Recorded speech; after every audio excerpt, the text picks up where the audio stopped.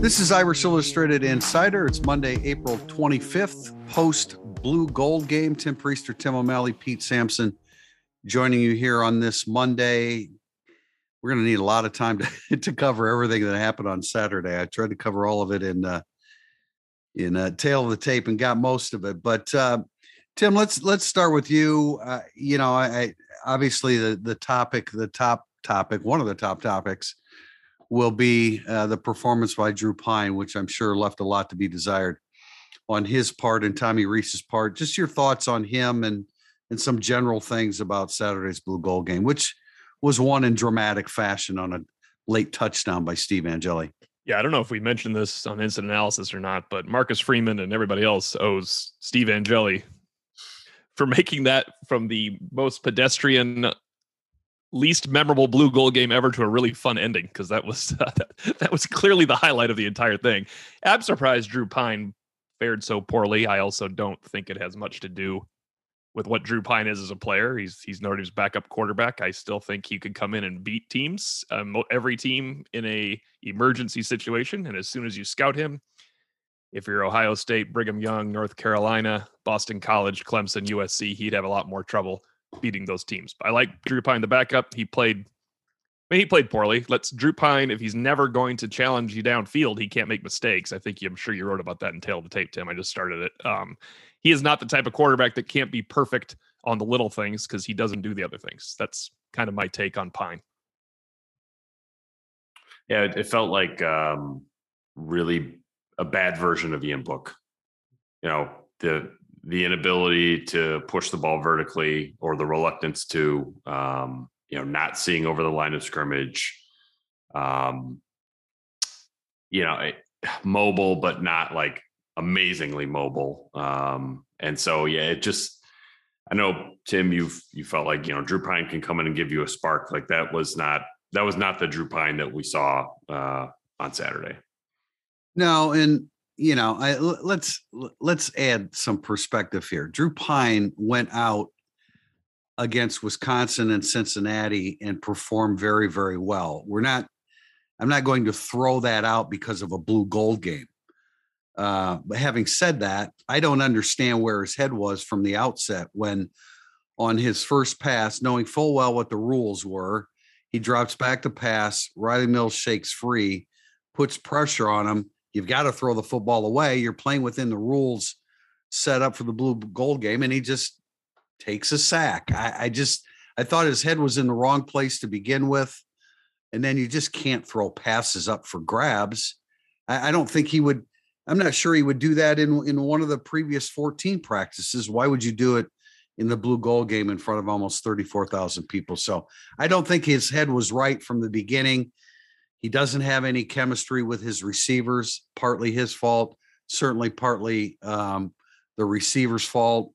I guess you could throw some of that on Tommy Rees and Chancey Stuckey as well, because it didn't look like they made a whole lot of progress other than Jaden Thomas, who I thought really performed very, very well for the first time, in the spotlight, so to speak. But, I don't, and I don't know that I clearly stated this. I didn't clearly say it in the tail of the tape. I'm not going to forget about Wisconsin and Cincinnati based upon a Blue Gold game. I think, kind of going back to Pete's point that he's not a dynamic runner and unwilling to push it downfield, if Tyler Buchner had those same mistakes in the game, but also, you can't do this in a red jersey, but let's say he didn't have to wear a red jersey and also ran for a 66-yard run, a 30-yard run, escaped a couple times for first downs, and hit 4 passes downfield, you go, yep, Buckner's just got to clean up those mistakes. Because the ceiling is so low for Pyne that he cannot hit the floor very often. Like, you can't play poorly if you're not going to make a bunch of big plays on top of it. It's like in basketball, if you hit 6 threes, that's okay. You made a couple turnovers, right? Right. It's just, you don't want turnovers from your quarterback. No, and he does, yeah, I think you're exactly right, Tim. And he doesn't have the escapability and running ability in Book. So yeah, we saw that when he's in the trees, and again, the first pass he actually threw was batted down by Ahrensberger. So we know he has difficulty seeing downfield and over the offensive line. He's under 6 feet tall. Yeah, I just wish he would have had a better mindset going in. Now, to be fair, and let's be fair here, he at the end of the first half, he did some really, really good things. He moved both the Blues and the Golds down the field, throwing the football pretty well, hanging in there. A lot of it is skewed by, the knowledge that he knows he isn't going to get hit by a pass rush. But I don't want to keep going over this. We saw what we saw. I know we'll get to segment 2 where people are asking about turning the page from Ian Book. But hey, I thought Steve Angeli showed a lot of poise under the circumstances. Again, knowing that he's not going to get hit by a pass rush. Well, but I thought he looked calm. I thought he had a very calm and collected demeanor in the pocket. I mean, he became live. Steve Angeli became a live quarterback in that, right? Once right. Yeah. In the second half. Yeah. I thought that the best thing Angeli did was say this post game. I saw the corners were backing off. I pump faked and they kept backing off. I pump faked some more and they kept backing off. I mean, that's a good understanding of how a game situation has to be handled. And under duress, under pressure, and in a clutch situation, it was clutch for them. You can talk about blue goal game all you want. During that moment, everybody on that field wanted to stop Angeli, and everybody on Angeli's team wanted to score. So right. It was a nice heady play by a quarterback. Was he ever in red in the second half? Help me out here.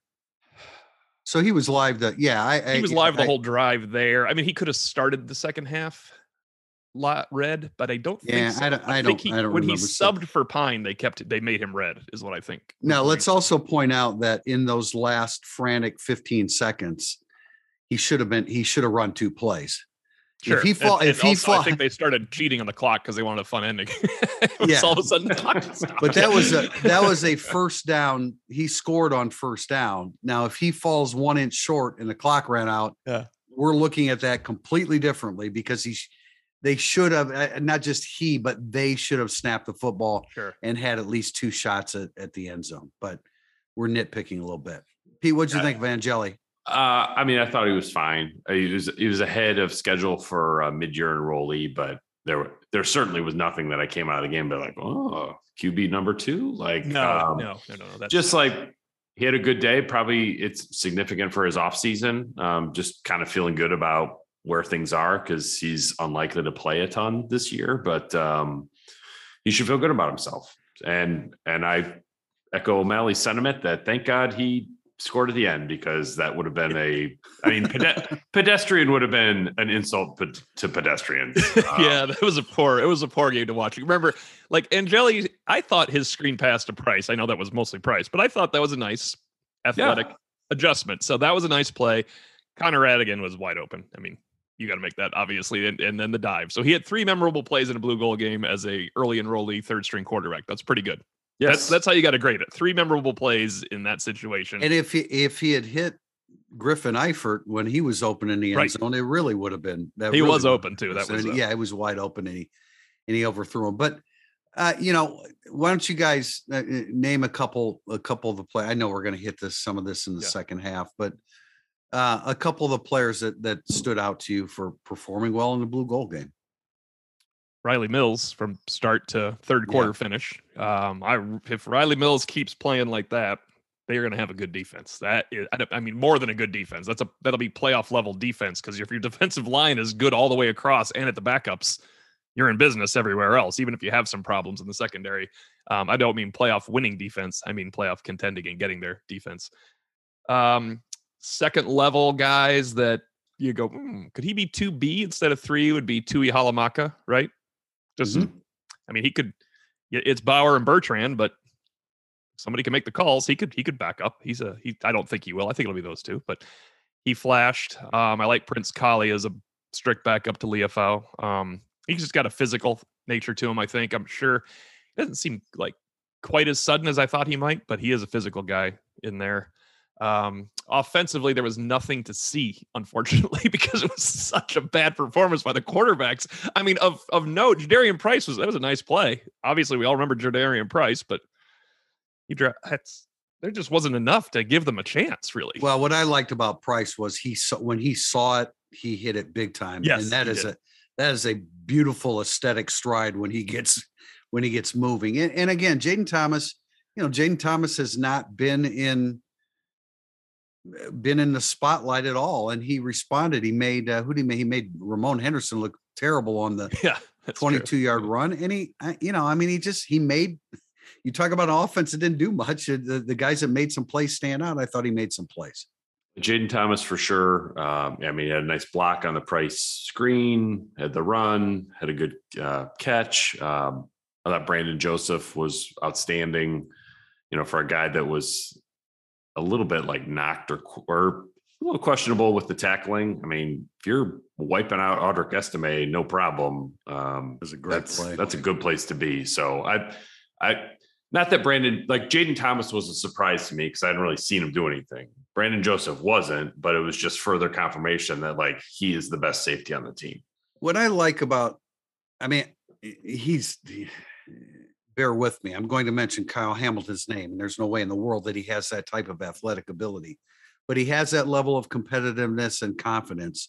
And I would throw in Alohi Gilman in there too. I think they're all kind of cut from the same cloth in terms of, psychologically approaching the game. I like him a lot, and he's going to be a difference maker for them. I think this defensive line is going to be really, really good. It's too deep. It's legit too deep. You hope that Keanana can come back from his injury, but they do have Chris Smith coming in. And O'Malley, I agree with you. I think defensively, I think El Golden's going to have a really, really good defense. I thought they tackled well. I thought they played hard. I'm looking at Jacob Lacey busting his butt in the fourth quarter. They played hard from start to finish, and I will echo that last drive certainly added a bit of excitement to it that otherwise we would have come out of it feeling pretty. I want to ask Pete this because he brought up Steve Angeli should feel good about himself going in the offseason, and you and I talked about on Instant Analysis. I think Jordan Botelho getting the pick and doing some things should make him feel good about himself going in the offseason too, because he's such a tweener. We don't know where he's playing. Well, that should make you feel good about yourself going in the offseason. Yeah. He probably needed it. Yeah, I agree. It sort of keeps you engaged there. I don't come away thinking like, oh, well, now I know what his position is. I still don't know, but certainly a value add to the defense one way or the other. How about Ryan Barnes was like an enforcer on the last drive. He had three mammoth hits. I said in tape, kind of borderline cheap shots with your teammates and Charlie Selna. But he was real physical down the stretch there. Jaden Mickey flashed. That's why, we said, Tim, in the post game stuff that you would like to see him come up with that pick. There was another play where he would have validate everything from the spring. Yeah. That was good stuff. Jack Kaiser is the king of the wrap up. When he makes a tackle, it's a fundamentally sound wrap up of the ball carrier. And I like everything that he does. He is such a smart, good football player, consistent football player. I think he has 2 career missed tackles. Well, according to Pro Football Focus. Pro Football Focus is accurate on that one. I completely agree with that. Nano Osafo-Mensah, and you think about the times that he played. That's why I don't want all this to be based upon the blue gold game. When I see him do good things in the blue gold game, I think back to last season, and he shows up around the ball. Not all the time, but he didn't get many opportunities to play, and he shows up around the ball. So I think that's a tendency validated a little bit. Did you see the move on by Justin Admilola on Blake Fisher? Yeah, I watched it. I remember seeing it live. He's a valuable backup, man. Justin Admilola is an underrated football player. Yes. The guy can't get in the starting lineup not by no us, matter what he does. By other places, no, but he's a really, really good football player. We didn't, Braden Lenzy, I think, obviously flashed this spring, but you can't have a ball thrown your way, go off your hand, and have a near interception. Those are little things that you can't be the guy that tips the ball and puts the defense in a position to make a play. We can go on and on about this in segment 1, but we're going to have questions in segment 2 about all these guys. So I'm going to cut it right there and say that we'll be back with Burning Up the Boards in segment 2. Thank you for listening to the Irish Illustrated Insider Podcast. If you enjoy our coverage of Notre Dame football, please consider supporting the podcast with a small donation. Go to irishillustrated.com/support. Your support will help Irish Illustrated continue to be the leader in coverage of Notre Dame athletics. Burning up the board, segment 2. We start with a question from Irish Gambler. Did you see anything Saturday that confirmed what you had been told, but you had not yet seen for yourself? Marcus Freeman told us Tui Halamaka was ahead of the other linebackers because he was a linebacker basically in high school, and he certainly seemed like he was a linebacker out there. I mean, he has good instincts. Pete brought up Joseph. We're told about how good Joseph has been in practice, and I really like your analogy, Priester, of he's a cross between Gilman and Hamilton with more Gilman to his game than Hamilton, obviously, but I think he's more athletically gifted in terms of length and all that than Gilman's a shorter player that really made up for shortcomings with his play. Yeah, Joseph for sure. Jaden Thomas would be my guy though. Like I just hadn't seen him do anything in what we've seen, one full practice and about 3 short hits. I mean, that was kind of a guy that you heard a little bit about, but I was like, okay, we'll see for ourselves. And I thought he played well. I don't know that we had heard a whole lot about Chance Tucker. I liked what I saw during that one full practice that we saw. I'm kind of veering away from the question here a little bit as I look at the chart in front of me. But I mean, I thought Clarence Lewis did some good things, and the little that we saw of him in the spring, I think that he made. By the way, you got to call out Samson on the broadcast, by the way, for your Clarence Lewis story. But I thought, I thought he did some good things. Other guys that maybe we hadn't seen or suspected or heard. I'm not sure. Rubio, I think we heard some good things about him. I liked what Rubio did. I'm not sure how many guys fall into that category, but good question by Irish Gambler. And we follow up with Denver Maximus. What was your take on the perimeter play on offense with the wide receivers? Is there more cause for alarm and a greater urgency to find wide receivers in the portal? There seemed to be very little chemistry between Drew Pine and the wide receivers. I want to go first on this. There is not more cause for alarm. There is the exact same giant level cause for alarm to get receivers out of the portal. That's probably a good way to put it. The open practice that we went to, they had 4 traditional scholarship receivers available.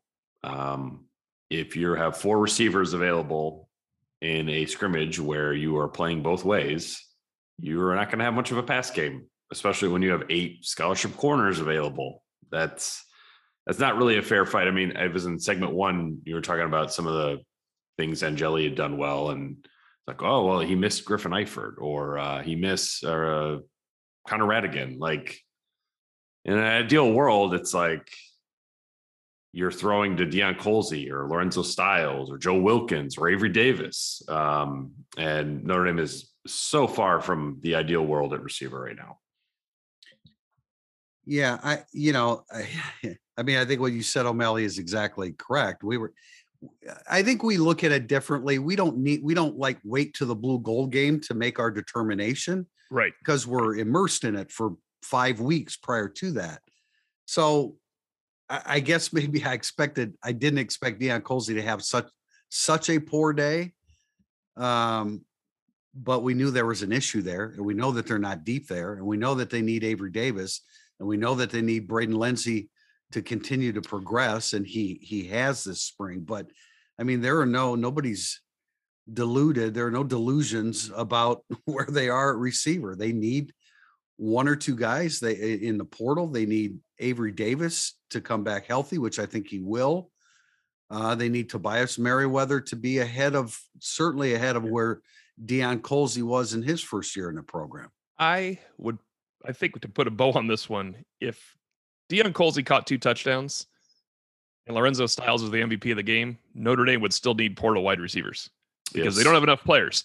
Right, but the perception would be different. A whole scrimmage with 4 receivers. We went to that full open practice. Their top receiver almost got killed by his teammate. What's going to happen when other guys are allowed to hit him? Like, you need someone's going to get injured, 2 guys are going to get hurt, and someone else has to play banged up. At this point, you'd be dead if that happened. Yeah, and that's why, I mean, I'm trying to think outside of the box. Can Eli Raritan play a little bit of, I want to say W, but Samson and I have since learned that this is something we're going to have to try to help re-educate everybody, because the X and the Z and the W are not called that anymore. They've shifted around. So we'll get into that at a later date, but blame Brian Kelly for that. I blame the old coach for that one. Well, actually there might actually be a little bit of truth to that, but that's not worth going into. But those have changed a little bit. They need a guy with a little bit of size to go with. Look, if Lindsey is really if Lindsey takes a step up in the fall like he took in the spring, if Styles continues to progress and Avery Davis gets back to being Avery Davis health-wise, okay, you have the foundation of something. Now you're going to have to double the amount of receivers that you can count on then. But there were no illusions about where they were with the right wide receiver core. It was a problem before the spring started. It was a problem during the spring, and it was a problem on Saturday and as they head into the off season here. Next from Statman, can you reasonably expect either of the place kickers to make a pressure field goal in Columbus? Wow. Yeah, very. Really. One of the things that I think we've all said that there's some real pop off the foot of Blake Grupe, and he hit the first one and he hit the second one well, but man, you can't miss that far wide right on a beautiful day in Notre Dame Stadium. It was a little breezy. That had nothing to do with the ball went straight. And Josh Bryan missed 2 field goals, and I didn't realize live, because so many things are going on the 9th floor of the press box, and I didn't realize Brian. Did you see the kickoff out of bounds? They were actually on. Yeah. They were actually live with Freeman at the time, and he let out an audible groan from watching the kickoff sail out of bounds, which you knew is immediately as it hit his foot. But to get to Statman's question, I have some confidence in Blake Grupe because he's an experienced kicker, and the ball does shoot off his foot a little bit. But he had in 4 years at Arkansas State, he was a 61%. I think it was 61. It was somewhere in the 60s. I think it was low 60s, conversion rate. And that's, to answer Statman's question. No, not right now. Not right now. If either of Notre Dame kickers get to attempt a high pressure field goal in the 4th quarter at Ohio State, that's a win. It could go out the tunnel. That is still a win that you were in that scenario. I will finish this segment of kickers by pointing out that Jonathan Dorr, I guess until the Blue Gold game, was terrible in 2019, and he had one of the 5 best years a kicker's ever had. But Tim, you pointed out after that Blue Gold game, he turned his bad spring around into a good Blue Gold game, which is maybe Blake Grupe had a pretty good spring other than the scrimmage and the Blue Gold game, the 2 most important times he was supposed to kick. Because remember, Marcus Freeman complained about the kickers in their scrimmage that we were not privy to. Yes. We know he did not end well, but I have a little bit of confidence that he can straighten it out. And a lot of it is, I mean, he's a veteran kicker. He's done a million times. It can one day it can click, but yeah, and his track record is that of an inconsistent kicker. I'm with Pete though. I really think if Grupe is kicking a field goal to go up 17 in the 4th quarter to put that game out of reach, that's a win for Notre Dame. Pete, you're right about that. Are you talking about the Marshall game? From Mac 341, does the play of Pine increase the urgency for finding a quarterback in the transfer portal? I think the urgency for finding a quarterback in the transfer portal had to have started a while back. It's nothing that I've looked up, but I mean, who's in the transfer portal that's going to? I'm sure there are guys that would make you better, but Pete, do you have any sense as to that Notre Dame may? Look, it's our understanding they had some opportunities to bring in a grad transfer or a transfer, and they chose not to. Now, so therefore, I'm not sure that they're not going to use the Blue Gold game to make that determination now. You're asking a guy to come in and sit the bench, which is you are threading a needle on that kind of grad transfer. So I don't think it increases the urgency to bring one in. I don't I don't think there's a massive amount of urgency to do it. There's not, because we believe, haven't totally confirmed, they had a chance to get a couple good ones and passed. I get that you can interrupt I'm sure Tommy Reese's thought process is, I don't want to turn this room over with Sure. bringing in a guy that we don't want to beat out Tyler Buckner or might not beat out Tyler Buckner. So you're bringing in a guy to be better than Drew Pine, who doesn't want to play and might lose out to Drew Pine. That's the needle you're threading, Pete. Like, we want a guy better than Pine. It's a hell of a recruiting You're not looking pitch. for a guy to be better than Angeli. You just want to develop your third quarterback as a freshman, right? So it's all about Pine. Is who's better than Pine that wants to sit and that might not lose out to Pine. Pine might just beat the guy out if he's that level. Tommy Reese thinks that he can make Tyler Buckner a competent. I'm thinking in terms of the first year as the starter. Yes. I mean, a competent, fairly consistent quarterback that you're then going to build upon in years to come. That's the plan. He has to stay healthy. I still believe that Pine is that reliever out of the bullpen because he showed it last year. I would have considered, if I was Notre Dame's quarterback coach or offensive coordinator, I would have wanted a quarterback upgrade in the portal, but I also understand the difficulty of doing it with this particular dynamic. Last year it was, I don't care about the dynamic. You need to bring in a transfer quarterback. This year was, I think you need a transfer quarterback, but I get it. Is that fair? Agree. No, yep. I think it's fair, and I agree. Question from David Lopez 5. Could you evaluate what you saw from the offensive line? Who stood out and who could have played better? I think we all need. I know I need a second look at the game because I can't write a tale of the tape just by watching the offensive linemen. Couldn't read their numbers. Yeah, that was hard. It was. That's a good point. If you looked from the press box through binoculars, you could read them, but you sure as hell couldn't read them from the ninth floor with the naked eye. No, TV was hard. TV was hard too. Yep. No, I didn't come away from the game feeling any differently about anybody on the line, honestly. I think they have some guys who need development. They have two great tackles. I think that the guard position is questionable, but that's how I felt before the game started. Yeah, I think my three takeaways from the spring are, I probably wanted to see Rocco Spindler take a bigger step forward. We'll get more on that in a second. I wanted Billy Schrauth to play.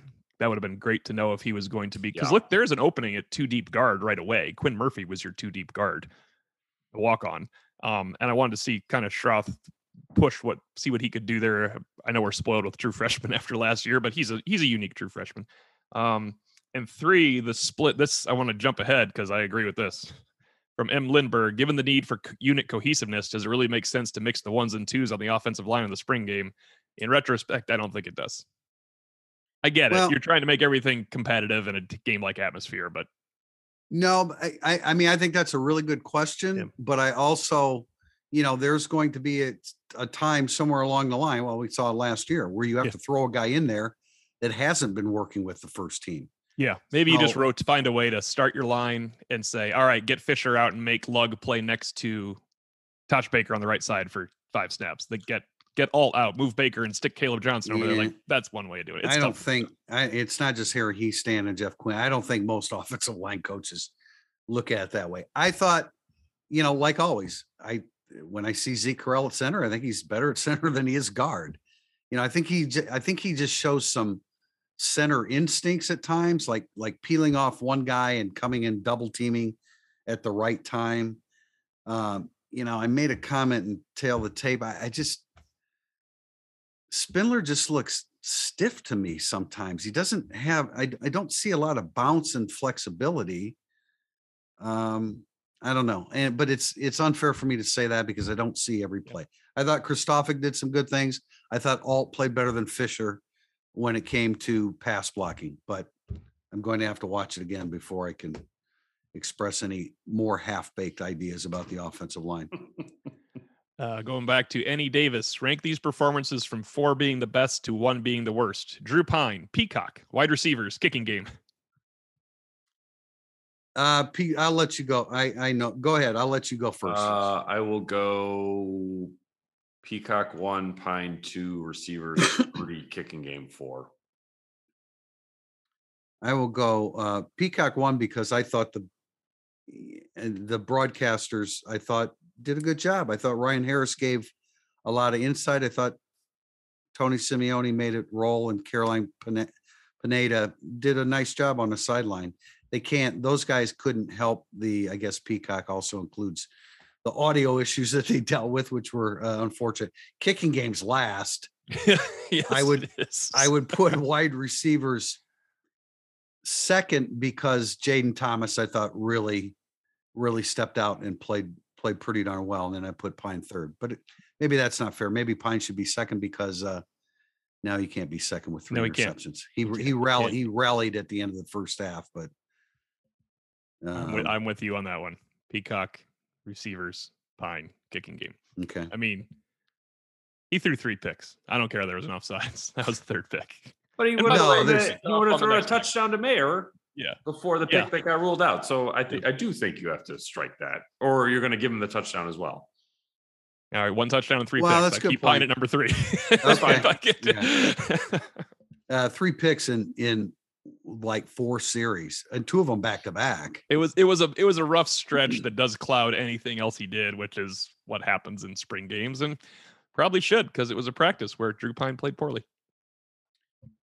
Question from BL Casper. With May 1, the deadline for entering the transfer portal, how fast could you expect additions? Any rumblings of losing anyone? I have not heard of anybody from the departures, but I think, as O'Malley has pointed out, every year at this time for however long this podcast has existed, like Notre Dame has had somebody depart after the spring semester every year. So there'll be somebody. I just have no idea who it is. Yeah, there'll be some of them. I just kind of, if you're a Notre Dame fan, you want them to be logical departures, right? Not like, oh, what? No, he could have been in the 2 deep type thing. You don't want that. But there's going to be some departures. Of course there are. And maybe the transfer portal causes a departure. They bring in someone in a position. You're like, well, now I'm not playing at all. That can happen too. I mean, you figure 2 guys leave and you got to bring in 2 or 3, right? At least 2 guys leave. I would say not 2. At least 3 guys leave. And then you got to bring in 2 or 3. It's just the nature of the beast. Tim, you and I heard about a potential departure last night. I don't want to get into that now. That's unfair. And I don't love that one either, even though it makes sense. I don't. Well, let's not talk any further about that. But it's not. I know Buckner should stay for sure. It's not. It's not anybody that would be at the forefront of anyone's mind right now. But it's a timetable question, and we go back to Nick McLeod. We found out about Nick McLeod mid to late. Was it mid-May? Yeah, it was May. So we can't put a timetable on this, but I think Marcus Freeman and the staff woke up this morning saying, okay, we've got to address transfer portal immediately. I think of one staff member that was really thinking about it. Yeah. So I don't want to speculate about rumblings, but they have to address this immediately. They have to bring in at least 1 wide receiver. They addressed the defensive tackle situation with Chris Smith, which I thought was really, really important, but we'll keep you posted on that. Insane ND Tucson. Is it time to pump the brakes on Jadarian Price and Jaden Mickey? They both had great games, but they are both early entries and really haven't even experienced a freshman grind. I don't think we have accelerated too much on them. Jadarian Price, I think, will have the 4th most touches on the roster of the running backs, and that's a great thing because they have good running backs. Maybe he'll have the 3rd most touches because he gets the ball more in this passing game than Estime does, or something along those lines. But we just love Jadarian Price's future and near-term potential, right? I don't think we're not gone beyond that. No, we're not. I mean, Mickey's future, and maybe he can play next year. We went to 1 full practice, and it was like, damn, Jadarian Price is good. Damn, Jaden Mickey's good. We didn't make that up. Right. I mean, I get it that, they're early entry freshmen, but they're going to be freshmen this fall, like all the other freshmen, and they have a head start because of what they went through in the spring. I don't I mean, I don't think there's hyperbole going on with Price and Mickey. I think they're legit. Now, the only potential hyperbole is how much they'll contribute as freshmen, but everybody that's seen them play and practice this spring, those two guys are good football players. Yeah. What if I told you that Jadarian Price finished the year with 52 carries for 230 yards and 3 touchdowns? Would you say like, wow, what an incredible freshman year? It'd be like, okay, well, that sounds about right. Logan Diggs. Is that Logan Diggs. That was Yeah. Logan Diggs' stat line last year. Yeah. And I think that's very reasonable for Jadarian Price. It is. Jade and Mickey, if you told me he started in November, that would not surprise me at all. I would be surprised if he started. I would not be surprised if he is the guy that comes in first after the other 3. I think they have 3 corners that they really like, so it's hard to start him. Mickey is one of them, though. Could you play? Could Gracie you play? Hart Lewis is tough to unseat for Jaden Mickey. That's why I want- It would not blow me away if that happened. I'm just saying that if in the off season of like, what's your crazy zany prediction? Yeah. Like Jaden Mickey starting a game in November or multiple, it would be it. Could you play? I don't know that they want to do this because Bracey's been so good at nickel, but could you put Mickey at nickel and move Bracey to corner?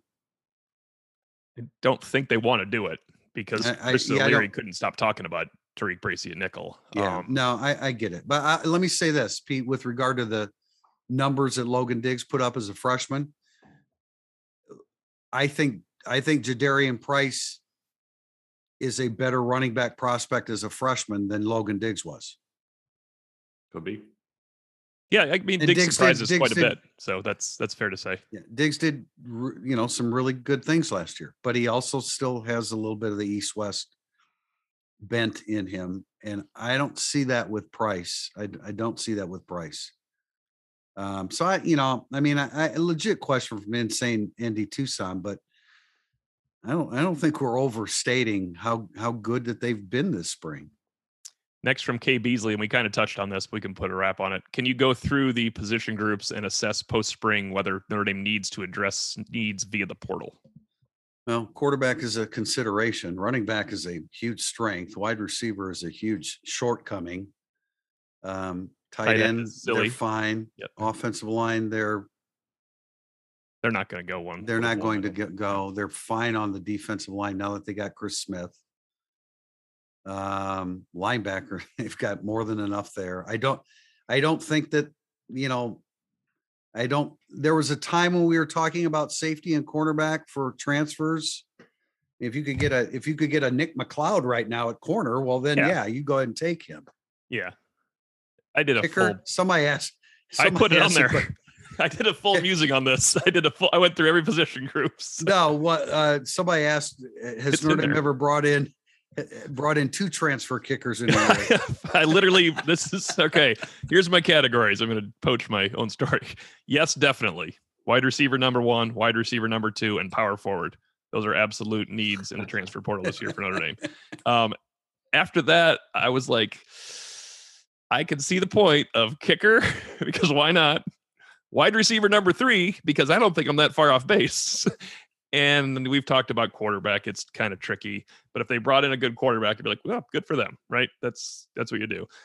And after that, you're just splitting hairs, right? I mean, if you brought in Nick McLeod, of course you want Nick McLeod, but if you bring in a guy that's Nick McLeod's level, you want him at every single position, and that includes quarterback, because that means he could be 1B to Tyler Buckner at that level of play. Nick McLeod was a heck of a player.